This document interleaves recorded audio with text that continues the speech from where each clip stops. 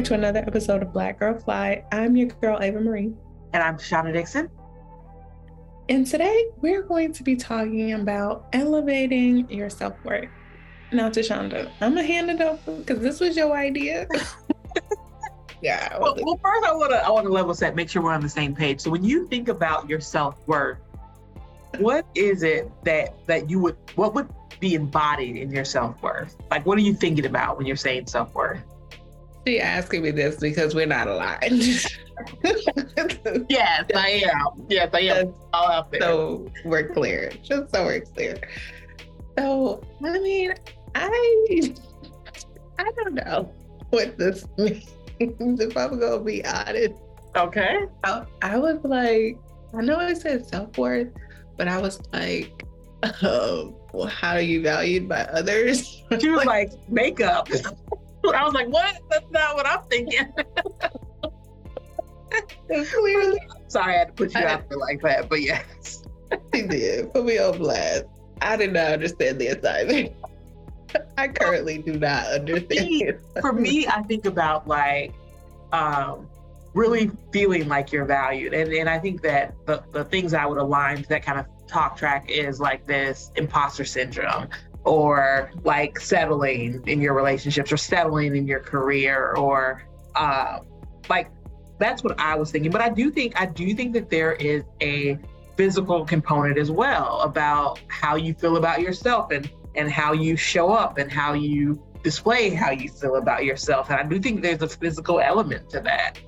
So she's saying I could say makeup because that makes me feel good. It's okay. It does. Okay. I spent a little extra time on my makeup today and I was feeling really good. But I think that is an answer. That is an answer. And I think it's an answer that people don't want to say because it seems a little superficial, but you have to acknowledge that when you feel desirable, when you feel attractive, I do think that makes you step up a little bit. So when we talk about... And I want to caveat that, because that to me wasn't the exact point, but for me, it was like, I had time in the morning. I took my time. So it was about I did something artistic, something a little creative. I tried something new. You know what I mean? I don't think I did a great job, but I'm like, the whole process for me was just like enjoyable. Oh, that's interesting. That's not where I would have taken that at all. So you're saying... So does that count? I think it does. I think that you're saying that you can elevate yourself by actually spending more time with yourself and getting some different cylinders going, like your artistic brain, I think is what you said, and loving yourself a little bit. Don't ask no introvert this question because that's what I be loving to do all the time. Okay. Perhaps this is why I'm challenged by the question. Yeah, no. It's so funny because when I thought about like elevating myself, I was thinking about like community and really about getting around other people. I think as you talk to more people, you humanize everyone else. Because I think about like comparison, and that I think that we all are like I think there was a statistic, I can't remember exactly what it was, but they talked about how Facebook or social media is not healthy because it provides this mechanism for comparison. But also to say on the other side of that, I think that when you compare more realistically, not just their highlight reel, but when you compare more realistically, it kind of takes people down a notch. And when I say take people down, it makes them more like you. And so how is this self-worth? Just put a bow on that for me. Yeah. What I'm saying is that I think that we think less of ourselves because we're much more critical of ourselves. But if you understand that more people are human and more people are like you, you're a little less critical because you realize that you're more like everyone else that you're in the room with. Does that make more sense? Yeah, I'm following you. Yeah, I'm like, I do. That makes sense to me. Personally, I feel like I'm an odd person when I say this, but like, I don't like spending time with people. At all? I mean, just limited, certain people. Yeah. But like, I really enjoy spending time. So most recently, I went to dinner with someone I hadn't seen in a while, and someone who I would classify as being very different from myself.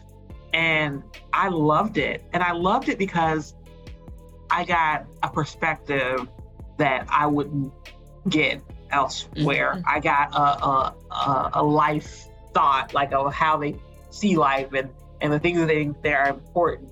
Like, I feel like human relation and engaging other people opens you up, like this dialogue. Like I think that it is a necessary part of the human experience. Even if you are, introverted, as you say, I think that there's a lot to be gained from relationship.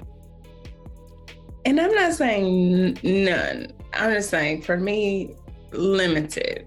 I'm in a space where I talk to people all the time and talk to them about some very difficult and personal things at work all day long. And I'm constantly being pulled out of my comfort zone. And so I just feel like when I am turned off, I don't want nothing. Like, I just want that me time back, and that, in the occasional, I was able to catch up with a friend that I hadn't seen in years last week in just like a kind of a happy hour type setting. And I was like, that was so good. But then I had another one right after her. And then I was with people nonstop for the next 3 days. And all that happened last week. And so now I'm like, I don't need to see people for about 2 months. And I'm good. I guess I would say too, when I'm hearing that, I'm also thinking diversity of relationship, that you get different things from different people. And so I think what you're saying is you're overextended in the emotional capacity building, that kind of relationship. But I think that you find that there's other aspects that you're not getting because you're not having other types of relationships that are also, I want to say, helpful in your journey. Yeah, no, I think that that's a spot on assessment. And I feel like I've taken us on a tangent from self-worth, but I think this is important though, because I think if I had that missing perspective, perhaps, that would increase my self-worth and, that care we were talking about. So brought it back together. It's relevant. What else would you consider? You mentioned things like imposter syndrome, and what else goes in this bucket of self-worth? Well, I'd say ongoing learning, that you always should be developing yourself, reading something. You don't even have to read, listening to something, but opening yourself up to growth. I would say that's definitely a way to elevate your self-worth. And can we define self-worth one more time? Definition. But I think it's all encompassing though. I think it's how you value, I'd say, your overall self. I'm sorry, y'all. I have to look this up because I think I get the concept, but I'm still just like, okay. It says another word for self-esteem. So give me the definition. Confidence in one's own worth or abilities. And so when you said imposter syndrome, that did pop up. I was like perked up a little bit because that is something that I struggle with, and I always struggle with it because I'm like, it's imposter syndrome because I know that I don't know how to do the thing. You're like, or is it real? Is this a real thing? Or is it? I am an imposter. Well, but are you really? And so I'm gonna say this because I struggle with thinking that there is a level of attainment in most areas that you have to be at in order to do something. So I'll break this down for you. Okay, for doctors need to know how to do a surgery before they do the surgery, right? So that's very apparent. But if you are starting your own business, do you need to know how to be an accountant the first day? Probably not. You probably need to have access to an accountant by, April 18th if you guys are, thinking about that. But I like, even in the different careers that I've been in, I think about my career growth. Like, I started off as one thing and I slowly became another. And then I slowly became another. And then sometimes I went back and did the thing that I did first, or I did some random thing that's there. And I think that imposter syndrome is weird because I struggle with this concept of you are never whole, or you never complete, or you're never at your end destination. And so starting out in something not fully prepared, I don't think it's an imposter. I think you've identified one. You need to talk to some people. So how you elevate, talk to some people. You need to love on yourself a bit and give yourself the space and the mindset to be prepared to take on the world. You need to actually learn some stuff, because there may be things where you're short, right? So read a book, listen to a podcast, and do whatever you need to do to learn some things. But I think I think it's a cyclical process that never stops. And so maybe in my mind, I'm saying, unless you are at a point where they say you have to know this in order to do this thing, otherwise you can get to where you need to be in time for doing the thing or being the thing that you need to get to. But I contrast that to the idea of, if you always believe that you have to be at a particular point in order to move, you'll never get there, right? Because that point to keep growing, because you realize in life that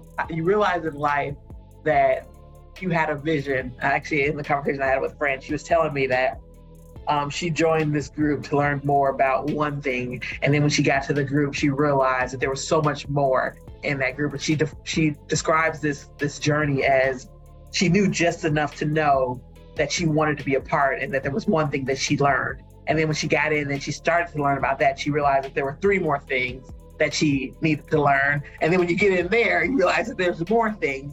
And so if you are thinking that you are not qualified, or you shouldn't be in a place, if you are thinking that you don't belong, I think you don't even know what it takes to be that thing. So how could that ever be a true scenario?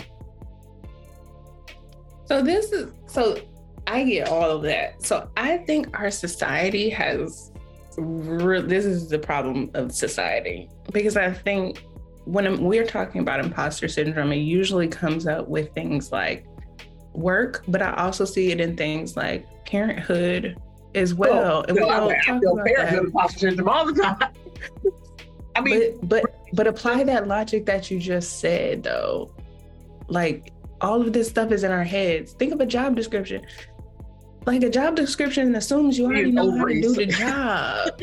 Right. That ovaries is what makes you qualified to be a mother, like, legitimately. And so I think that we've set these standards really high, right? Job descriptions have set that as the entry point, when really that's the aspiration. Yep. And I think that's so good. I never thought about it in that way, that the job description is the aspiration. I mean, in theory, it should be. Why would you want to do a job that you already know how to do? How boring is that? Some people like that. There's a whole population of people who like to do what they know that they're good at. But go ahead. That's clearly not me. But I was just like, to me, that's the issue. And like, to overcome this idea of imposter syndrome, you just need to believe in your ability to rise to that occasion. Yep. Right. That's or to elevate yourself, right? To elevate yourself, but not to believe that you're supposed to be somewhere that you're not. I think that's the critical flaw. Yeah. And I think that, like, this makes me think of the inverse, that if you don't feel like an imposter, you're not positioning yourself for growth. Like, so what you just said, if you're comfortable, if this is something you know you can do and you're super confident in it, then what are you doing with your life? Like, I'm serious.